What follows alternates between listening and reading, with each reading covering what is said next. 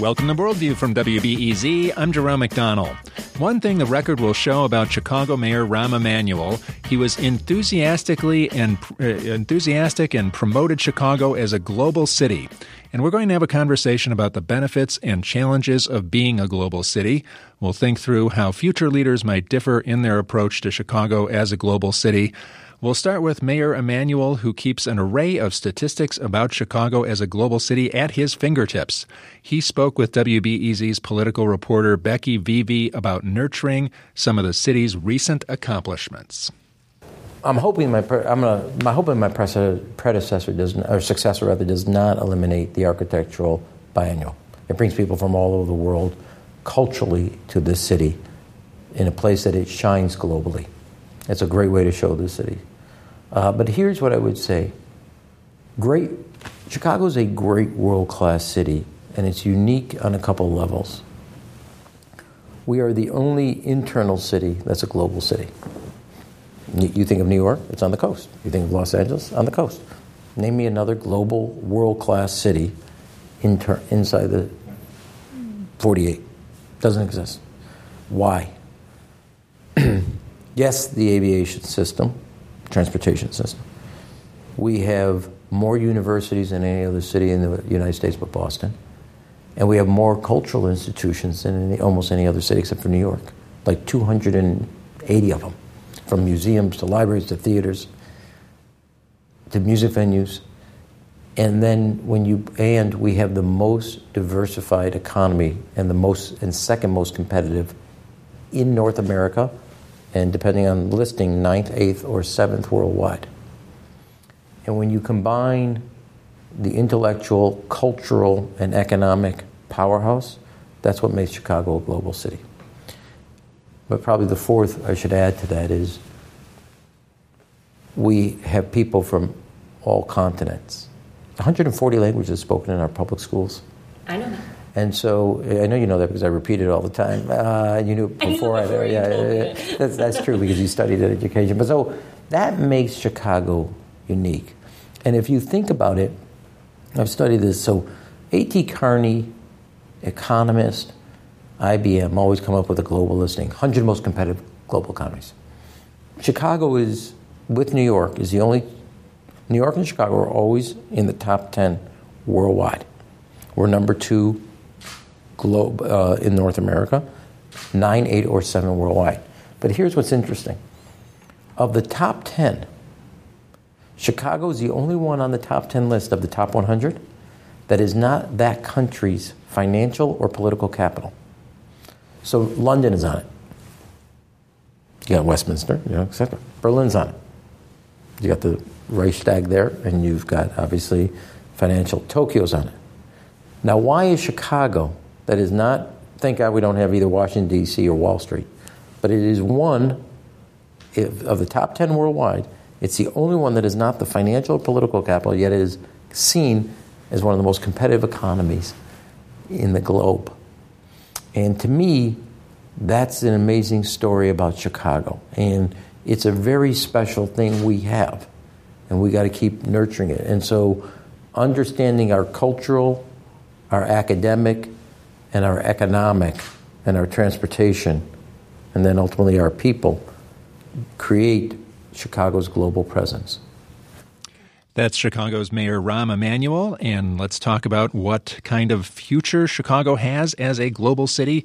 With me is Juliana Kerr. She's director of the Global Cities and Immigration portion of the Chicago Council on Global Affairs. Nice to see you, Juliana. Hi. And Juliana helped launch the Chicago Council's Chicago Forum on Global Cities, and they've got a new report out, Chicago's Global Strategy, and it's a great big thick report they've been working on for 3 years. Also on the line with us is Carrie Liderson, co-director of the the Social Justice News Nexus, a fellowship program at Medill at Northwestern University. And Carrie's the author of Mayor 1% and the Rise of Chicago's 99%. Thanks for joining us, Carrie Liderson. Yeah, thank you.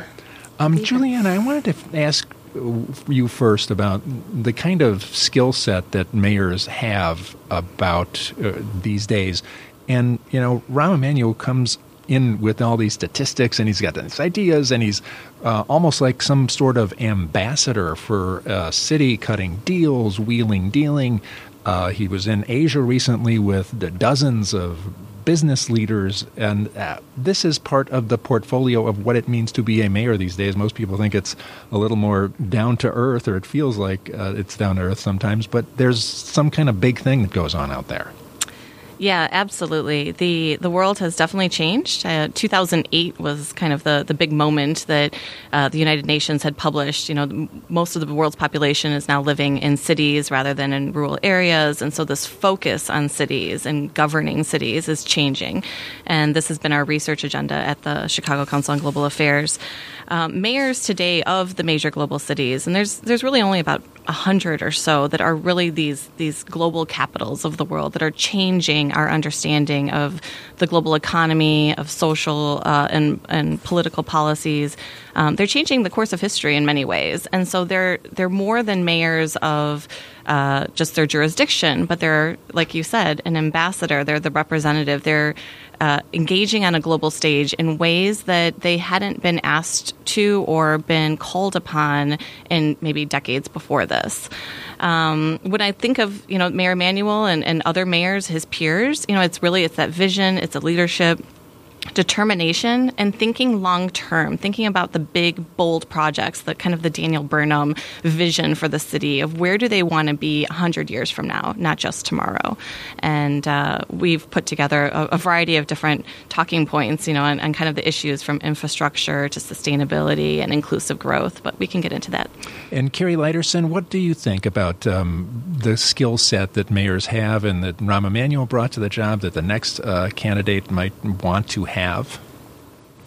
Yeah, I think, part of it is just defining global cities. And I think one of the things that characterizes the big global cities we're talking about is really innovative and amazing infrastructure, and obviously trade and cultural capital, and places where Chicago's been amazing. And Rahm has obviously brought a lot to the city. But, these cities all tend to have also vast disparities of wealth. A lot of the other global cities more than Chicago, but that's obviously been one of the characteristics of Chicago for a while, and people feel like it's gotten worse in a lot of ways during Rahm's tenure, and that even as he's really promoted the city as a global center for trade and culture and business, that people, the immigrants who actually who speak those 140 languages, a lot of the working class immigrants, and then just the native born regular local Chicagoans don't really have access to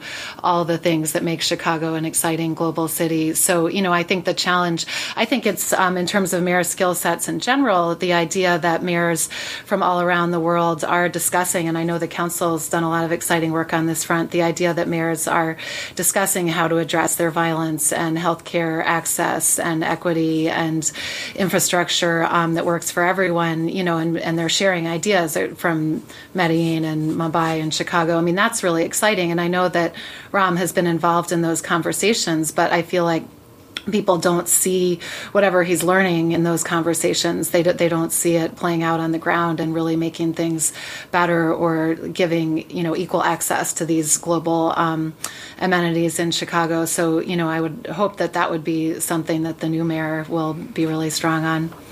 We'll want to take a few phone calls on this topic. If you have some thoughts about Chicago as a global city, here's the number, 312-923-9239. 312-923-9239.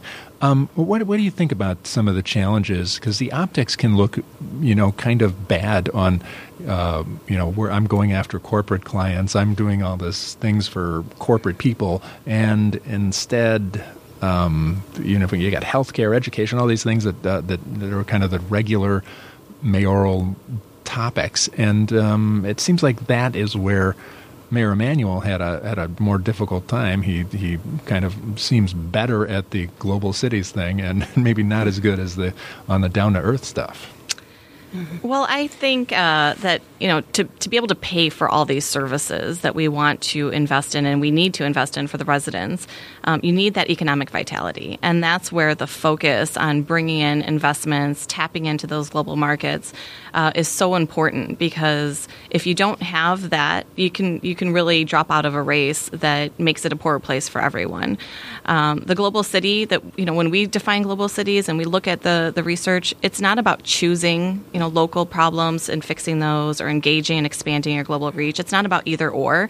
It's about figuring out that virtuous circle so that you can invest locally and have the strengths and the assets that you need so that you're better positioned to tap global markets and attract the tourism and attract those investments, but also then to use those new resources and reinvest in the institutions that you need to do here locally that serves everyone. Carrie, how do you feel are we at a point we don't seem to have the virtuous circle necessarily? I mean, it seems like the people who have done well do well, but inequality is real everywhere.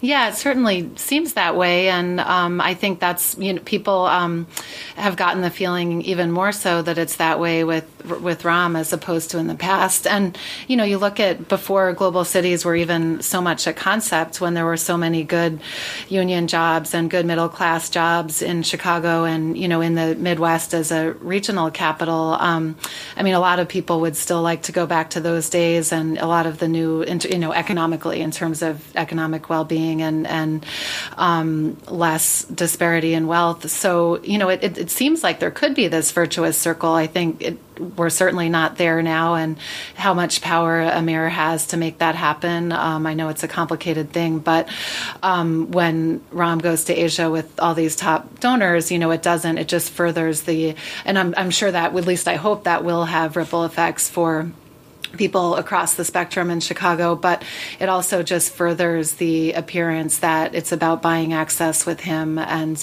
that if you're someone who just wants to talk about how to make your neighborhood better and how to avoid your school closing, you're not going to get that access even in Chicago, no less taking an international trip with him.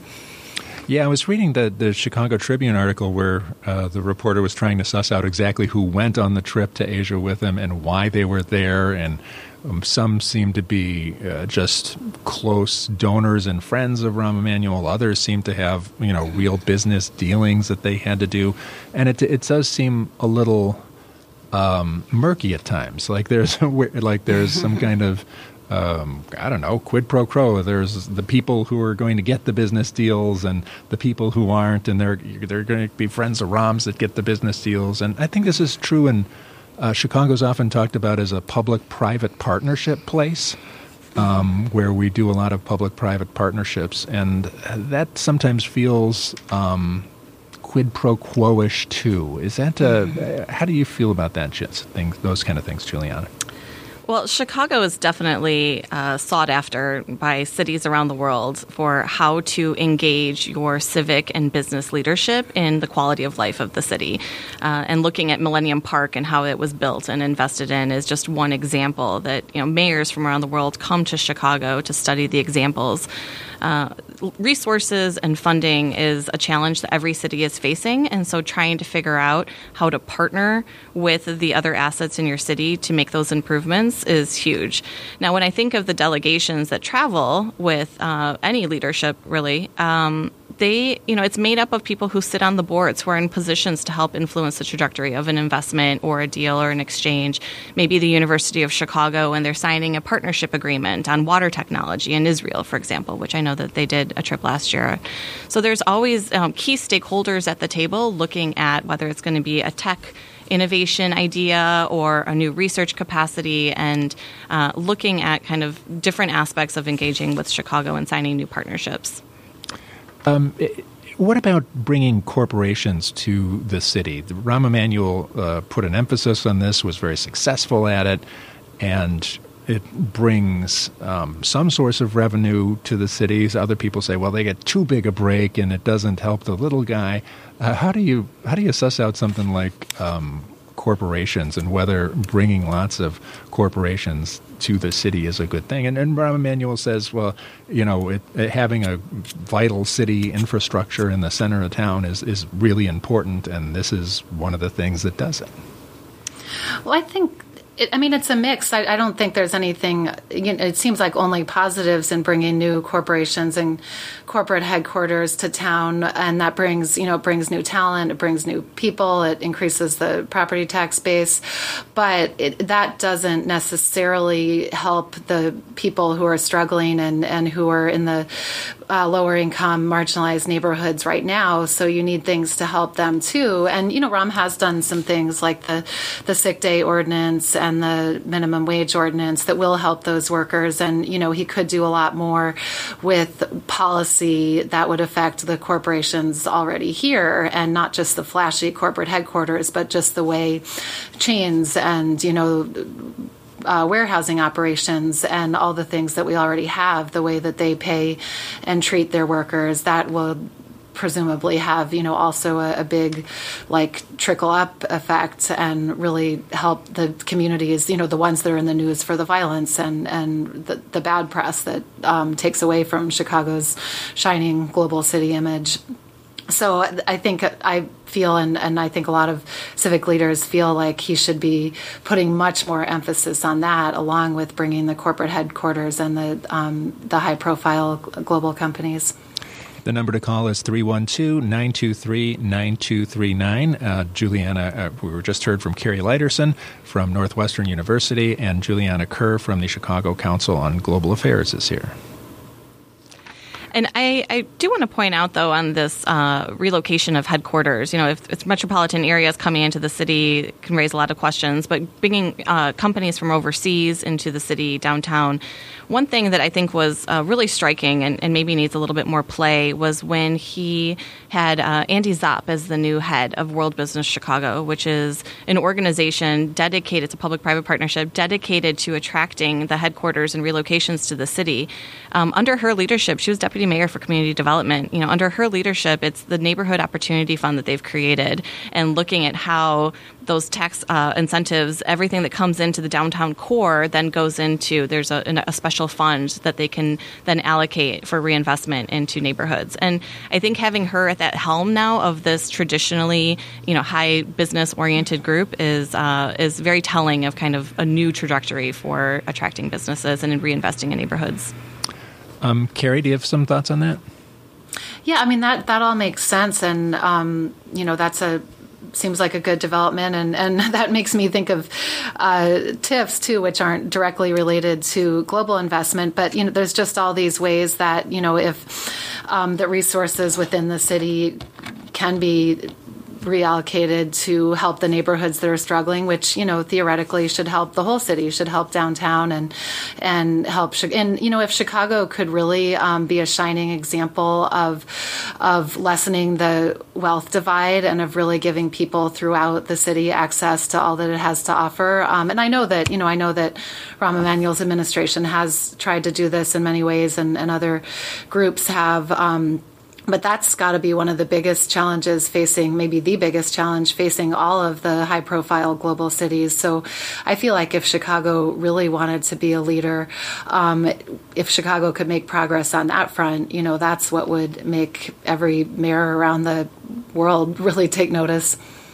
Carrie Leiterson is author of Mayor 1% and the Rise of Chicago's 99%, and Juliana Kerr is with the Chicago Council on Global Affairs. We're talking about Chicago as a global city. We're going to be back in a moment and expand the conversation and talk a little bit about Puerto Rico, climate change, and other things.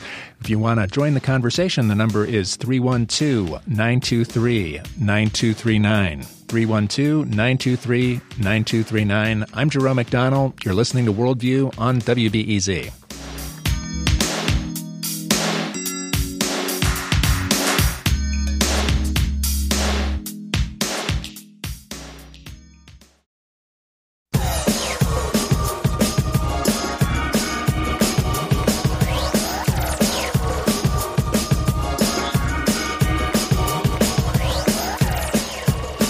This is Worldview on WBEZ. I'm Jerome McDonnell. We're talking about Chicago as a global city and the future of it after Rahm Emanuel as mayor. With me is Juliana Kerr, with the director of the the Global Cities and Immigration at the Chicago Council on Global Affairs. Carrie Leiterson's on the line with us. She's co-director of the Social Justice News Nexus at Medill's Northwestern University. And with me now is Cristina Pacione and Zayas. She is co-chair of the Puerto Rican Agenda of Chicago. They have been collaborating with us on our Puerto Reconstruction series, which we've been doing every Monday, and we thought we'd just fold her right into the Global Cities conversation. And I think mayors get involved in so many things these days. And we're going to talk now about climate change and immigration and Puerto Rico. Mayor Emanuel got involved in Puerto Rico, went down there after the disaster, and he took part. How would you describe his involvement there? Yeah, thanks for having us, by the way. I would have to say that, he did exactly what we should expect elected officials to do. And that is to leverage resources and relationships, especially when there are times of crises. And so he responded to our call. When we got word of how devastating the impact of Hurricane Maria and the double blow of Irma before that, we were able to really leverage the resources that he had in terms of United and being able to get a flight out 5 days after the hurricane hit and get some desperately needed emergency resources in the distribution chain. We were the first community in the Puerto Rican diaspora to do this. And I really could say that it was his relationships that helped kind of buoy this grassroots effort. I noticed that there was some involvement with, he went and did a ribbon cutting at Walgreens. He did all sorts of things while he was there. How would you describe what happened while he was there? Sure. So he went out on official business and led a delegation 6 months after Hurricane Maria hit. I joined that delegation. And so it was planned to visit several different towns. And specifically, this was through the mayoral exchange with the Open Societies Foundation. He actually took our cues and really went along with the towns that the Puerto Rican Agenda of Chicago has adopted, that is Loíza on the eastern coast and Comerío. And so he forged a formal exchange with them through this Open Societies Foundation. And we visited those towns. But while we were there, there were some really kind of critical discussions about needs in terms of infrastructure and investments. And then this trip with it was in a town in between Comerío and where we were coming from out of San Juan. It was, I want to say Ay Bonito, or I can't remember right now. Point is that a new Walgreens, a Walgreens reopened. It had been closed since the hurricane. And they had totally refurbished it. But it was amazing what happened in terms of Walgreens because they kept all their employees on payroll. And this was the first time they were able to reopen it full functioning because all they had was a mobile pharmacy in the parking lot. So he was there for the ribbon cutting with that. But it was also just sort of this kind of tour to raise awareness in the profile of the work. His trip really caused a new media kind of interest. And that really helped the relief work that we were doing as well. We're going to sneak in and take a phone call here. We're talking about Chicago as a global city with Cristina Pacione Zayas, co-chair of the Puerto Rican Agenda here in Chicago. And Eolin, you're on WBEZ? Yes, hi. This is Ellen. Ellen.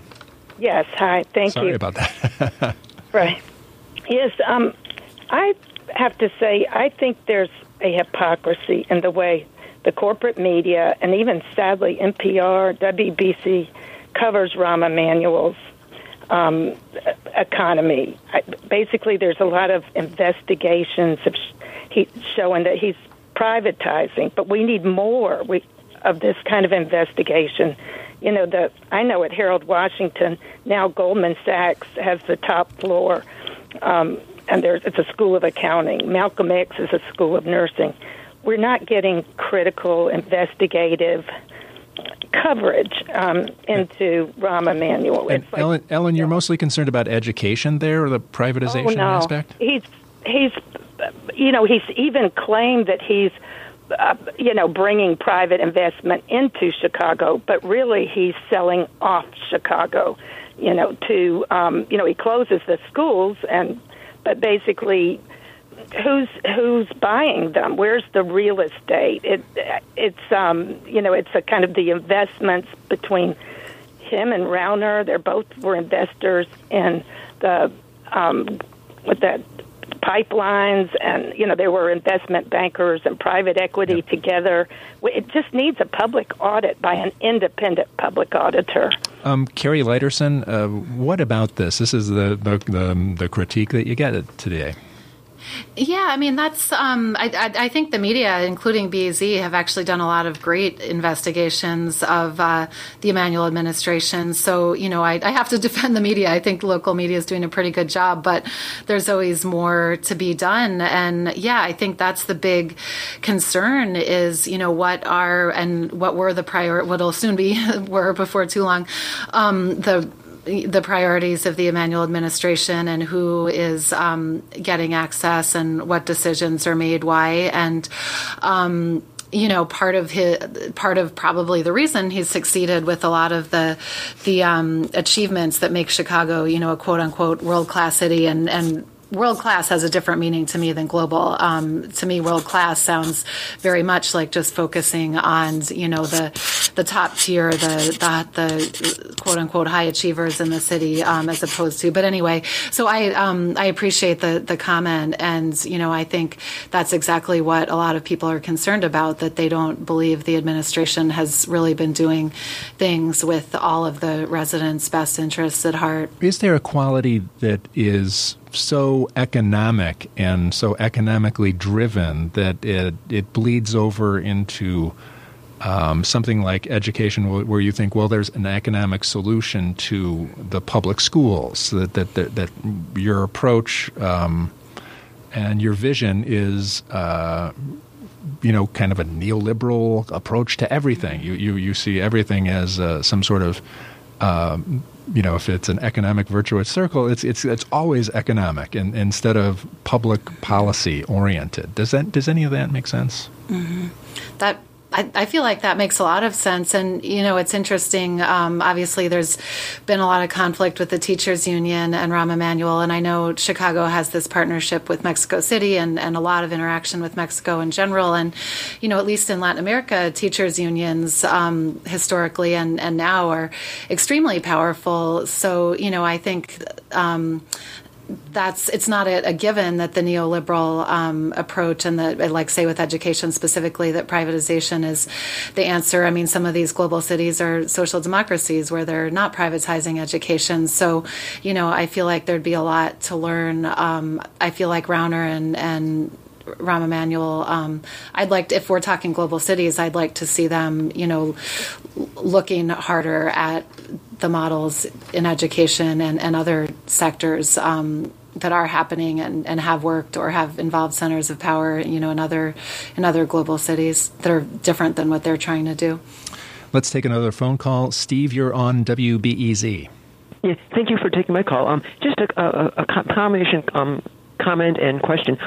Just looking at, the news coverage that's been about Chicago and the increase in gun violence and violence in general, just wondered or just thought, how does that affect, Chicago as a global city, or the view of Chicago as a global city, looking at the increase in violence and the coverage that they had on the news about that recently, and how do other cities and how do other world cities then look at Chicago as a global city, and does it affect how they view it and how investments are made in Chicago? If you have, say, a company looking to invest, if they look at the coverage of Chicago and the violence that's been increasing, or the number of deaths, and other crimes that have been committed, how does it affect other companies' views of Chicago as a city? And how does it affect, investment in Chicago? It's interesting. President Trump always brings up Chicago as this crime-ridden place. It almost seems to be a political battle that you're trying to depict Chicago as a bad place because it's a place where your political opponents are. So there's a funny thing that goes on with the violence and the reputation thing. Juliana, do you have some thoughts about that? The violence in Chicago is obviously horrific and needs to be addressed. There are lots of organizations, both neighborhood organizations, the University of Chicago's Crime Lab, the City of Chicago itself, looking at long-term strategies of how to reduce the homicide rate. These are, there's no silver bullet. That's the first thing that they always say. But thinking of Chicago as an urban laboratory where cities come together and address real problems and come up with real solutions and exchanging ideas, that's where I think that the global city factor really is an important piece of the Chicago's engagement with the world, working with cities like Cali and Colombia or Rio de Janeiro in Brazil and saying, what have you been doing? What's working in your city? And trying to figure out what context works, what interventions work, and where to make those most strategic investments. These are long-term goals, and whether or not it affects companies. I mean, the data, it's certain neighborhoods. Most of the companies are still interested in the quality of life factors that Chicago offers. Kind of the big picture of the city, and when they're trying to attract talent and the people who want to work in these places, Chicago really does thrive on all of these other metrics and indicators of cultural vibrancy and the restaurant scene and the public transportation system, which compared to European standards is, probably not as on par, but compared to other American cities, I mean, it's a really advanced public transportation. So there's a lot of other quality of life factors that attract investments to the city. Cristina Pacione-Zayas from the Puerto Rican Agenda, how do you react to things from a community level? Because in places like Humboldt Park, there's a lot of issues about gentrification, and there's community issues that are like beyond violence. How do you think about what goes on in your community and how the changes are? Yeah, I think in Humboldt Park, the Puerto Rican community in Humboldt Park is the largest community outside of the East Coast, Puerto Rican community, that is. And there has been this type of work in terms of countering gentrification and ensuring that there is high-quality neighborhood schools and public safety and youth leadership development and safe places for LGBTQ members of our community. That's been going on for over 40 years. It's been in effect through a lot of the community-based organizations and the various initiatives that sprout from that. And so we've been looking at these issues for, like I say, decades, and really have done it in a very organic way and really have built around Indigenous leadership so that the solutions are really generating from those most affected instead of top down. But again, we understand that we can do this work, but it's also important to leverage it through relationships with our elected officials. And so in some ways, we do have to interface and figure out ways that we can get additional resources and supports to be able to take some of our smaller scale projects to scale across the community. We've done a lot of work around Community as a Campus, which is a Cradle to Career initiative in Humboldt Park, looking at birth to 5 services all the way to college and career. And that has all been generated from the community and really wraparound services of our social service agencies. So, I mean, we've done a lot of work around these issues and see opportunity in which we can expand and opportunity in which we can continue to build upon. Let's try to sneak another phone call in. Michelle, you're on WBEZ. Oh, yes, thank you very much. I am faculty at the UIC School of Public Health. Let me turn my radio down here, sorry. And actually, Cristina and I know each other. I did want to bring up the issue of the Discovery Partners Institute that the university with the mayor and governor are planning, and it's supposed to do the very thing we're talking about here. That is to bring business partnerships with science and university partnerships to improve the quality of life and health of our communities as well as around the world. So I guess I'm thinking perhaps the University of Puerto Rico could be a partner here, and that would be one way to build the infrastructure in ways that Puerto Rico finds useful to improve their health. Do you have some thoughts about that, Christine? Yeah, no. Hey, Michelle, how are you? Good to hear your voice. Absolutely. I mean, the Puerto Rican Agenda of Chicago has been looking at a lot of the relief work. We have a campaign called 3 R's for PR. So it's Rescue, Relief, Rebuild. We're in the rebuild phase where we're looking at sustainable energy. We're looking at very innovative cultural exchanges, knowledge exchanges in which we can support rebuilding the institutions of Puerto Rico. We don't want to continue the brain drain in Puerto Rico, but we want to leverage the innate talent on the island as well as here in our community and really be intentional about how we are supporting those efforts to really bring Puerto Rico into the 21st century so that it can be self-determined. We're talking about Chicago as a global city and taking a few phone calls at 312-923-9239.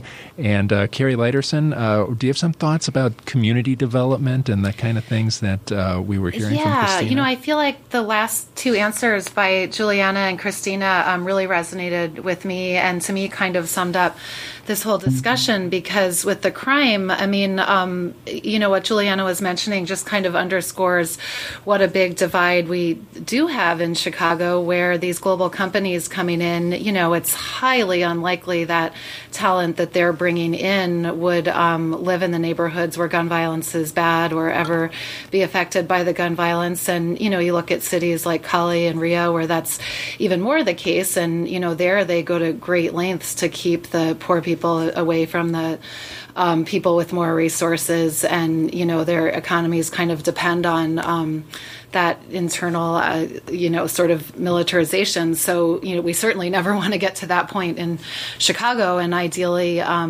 so then getting to Christina's answer, I mean, I think Humboldt Park is a perfect example of how a community that has over the years struggled, had many residents who are struggling economically and has had its share of violence, how really amazing community organizing has just done so much to help people stay in the community and benefit from the, investment and from increasing political power. And, I think that's a perfect model for how ideally we could bring the neighborhoods together and have everyone benefit from, this investment in these great amenities that are happening.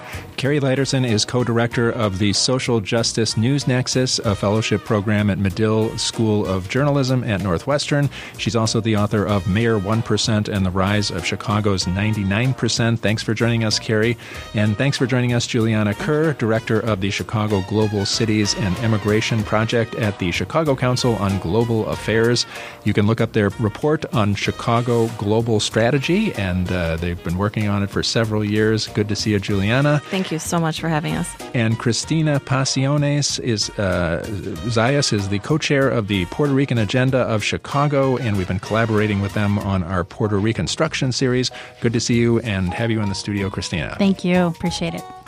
Coming up after the break, we're going to be talking about the ICC, the International Criminal Court, and the moves that John Bolton wants to make against it. I'm Jerome McDonnell, and you're listening to Worldview on WBEZ.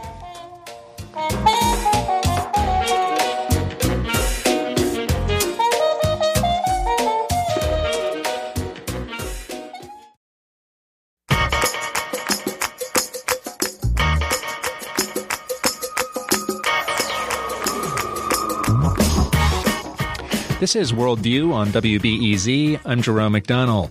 The National Security Advisor of the United States, John Bolton, has said the International Criminal Court is dangerous in his latest speech. It's taking place today at the Federalist Society. And he said that the court's statute had glaring and significant flaws and constituted an assault on the constitutional rights of the American people and the sovereignty of the United States. And we have a clip of the question and answer session with Mr. Bolton at the Federalist Society. Some of your critics, perhaps outside this room, might say this is typical of the Trump administration's skepticism about multilateral, multinational organizations, and this is just another example. I wonder if, given the chance, how would you articulate a conservative vision, I've heard you do this before, of multinational organizations that do respect sovereignty, and what do those look like? Well, I think collective defense organizations like NATO are an excellent example of an international organization that advances American interest, is consistent with American sovereignty, and strengthens America and its allies around the world. The difference is that there are some institutions, some treaties that purport to create authorities and institutions outside of, beyond, above the Constitution, that put themselves in a kind of continuing revision outside the power of the Senate and the executive branch. I think that's particularly true of treaties that create judicial institutions. But many treaties that we see have conventions of state parties. They get together every 5 years. They pass declarations. They're, in effect, reinterpreting the treaties, putting new obligations on states' parties. Those never come back to the Senate for ratification.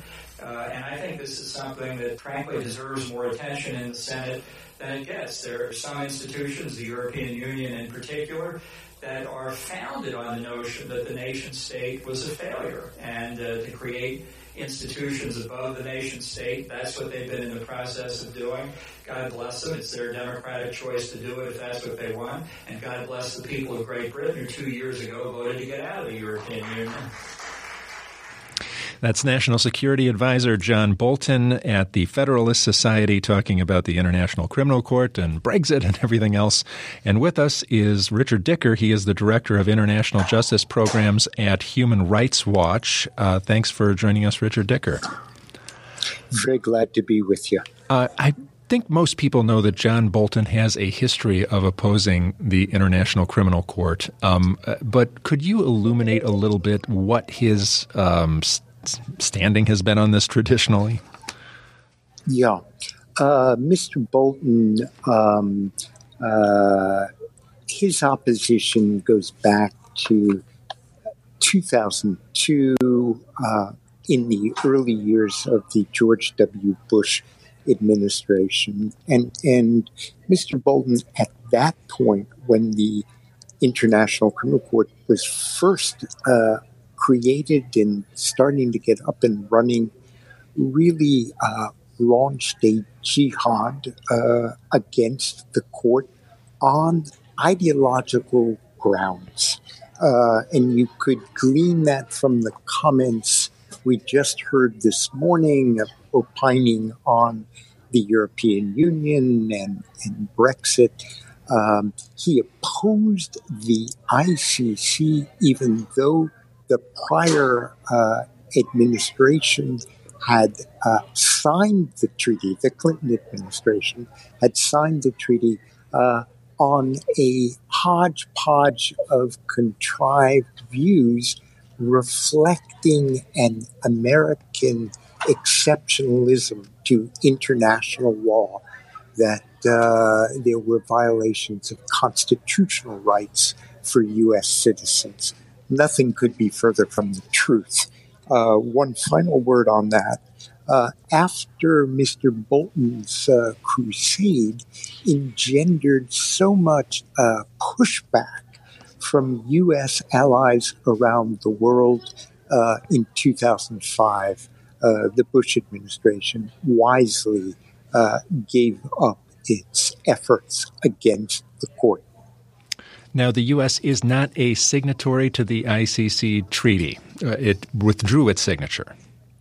Well, Mr. Bolton, back in May of 2002, signed a letter to the then Secretary General of the United Nations saying that he was withdrawing the signature that had been placed by the Clinton administration.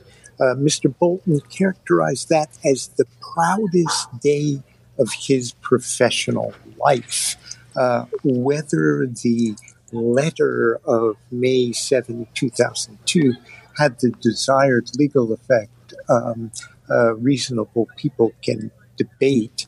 But essentially, the U.S. is not a party. In other words, the U.S. has not ratified the treaty, making it a member state.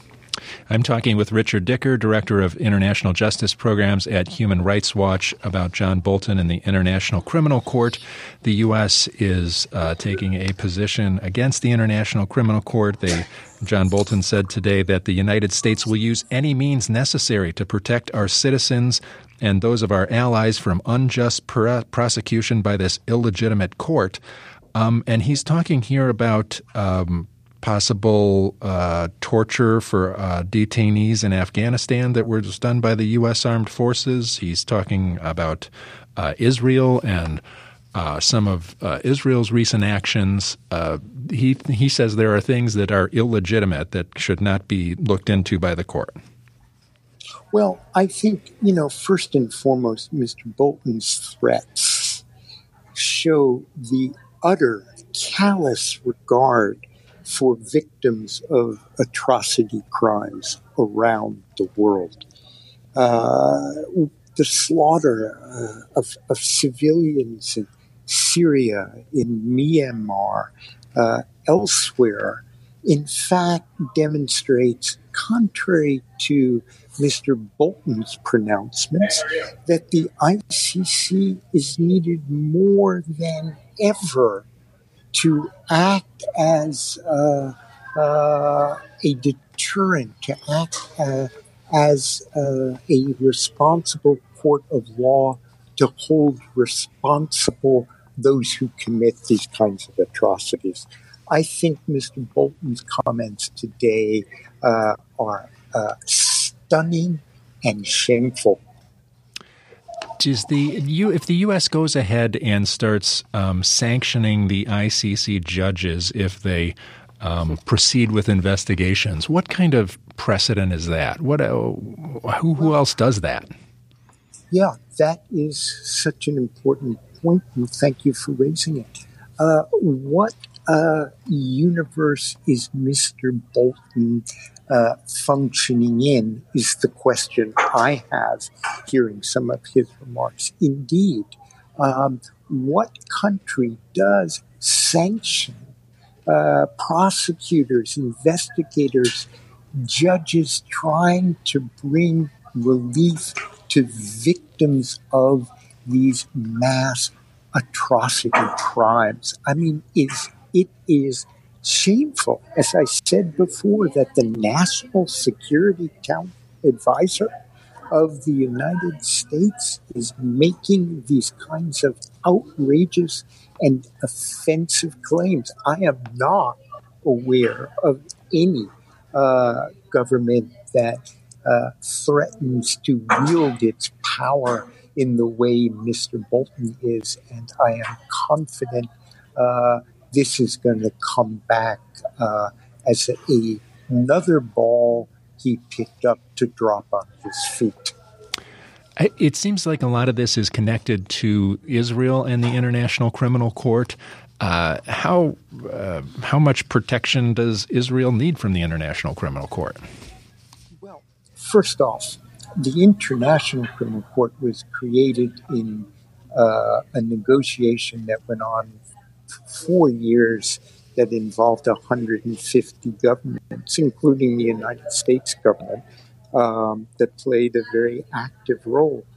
The result is many safeguards against political use of this court's machinery are implanted into the structure. There are numerous safeguards that preclude this court operating on a political basis or motivation. So bottom line, I think the safeguards exist already inherent in the court treaty or statute. Most importantly, that if the national authorities investigate and prosecute the crimes alleged, there is no role for the International Criminal Court because it was designed as a court of last resort. We've just got less than a minute left, but John Bolton today said that the court and its central aim was to constrain the United States. That's the whole meaning of the court. Yeah. Well, I think that speaks volumes about Mr. Bolton's grasp of the world and what happens in the world. I would need only cite the experience of the Rohingya people in Myanmar, or civilians in Syria, civilians in South Sudan. That is a stark rebuke to Mr. Bolton's comment and broader view that we heard today. Richard Dicker is director of the International Justice Program at Human Rights Watch. Thanks for joining us and talking about the U.S. position on the international criminal courts. Tomorrow on Worldview, hope you can join us. We'll be talking about the International Peace Day celebrations that are coming up and some folks that are celebrating International Peace Week. Join us tomorrow for Worldview. I'm Jerome McDonald. You've been listening to Worldview on WBEZ.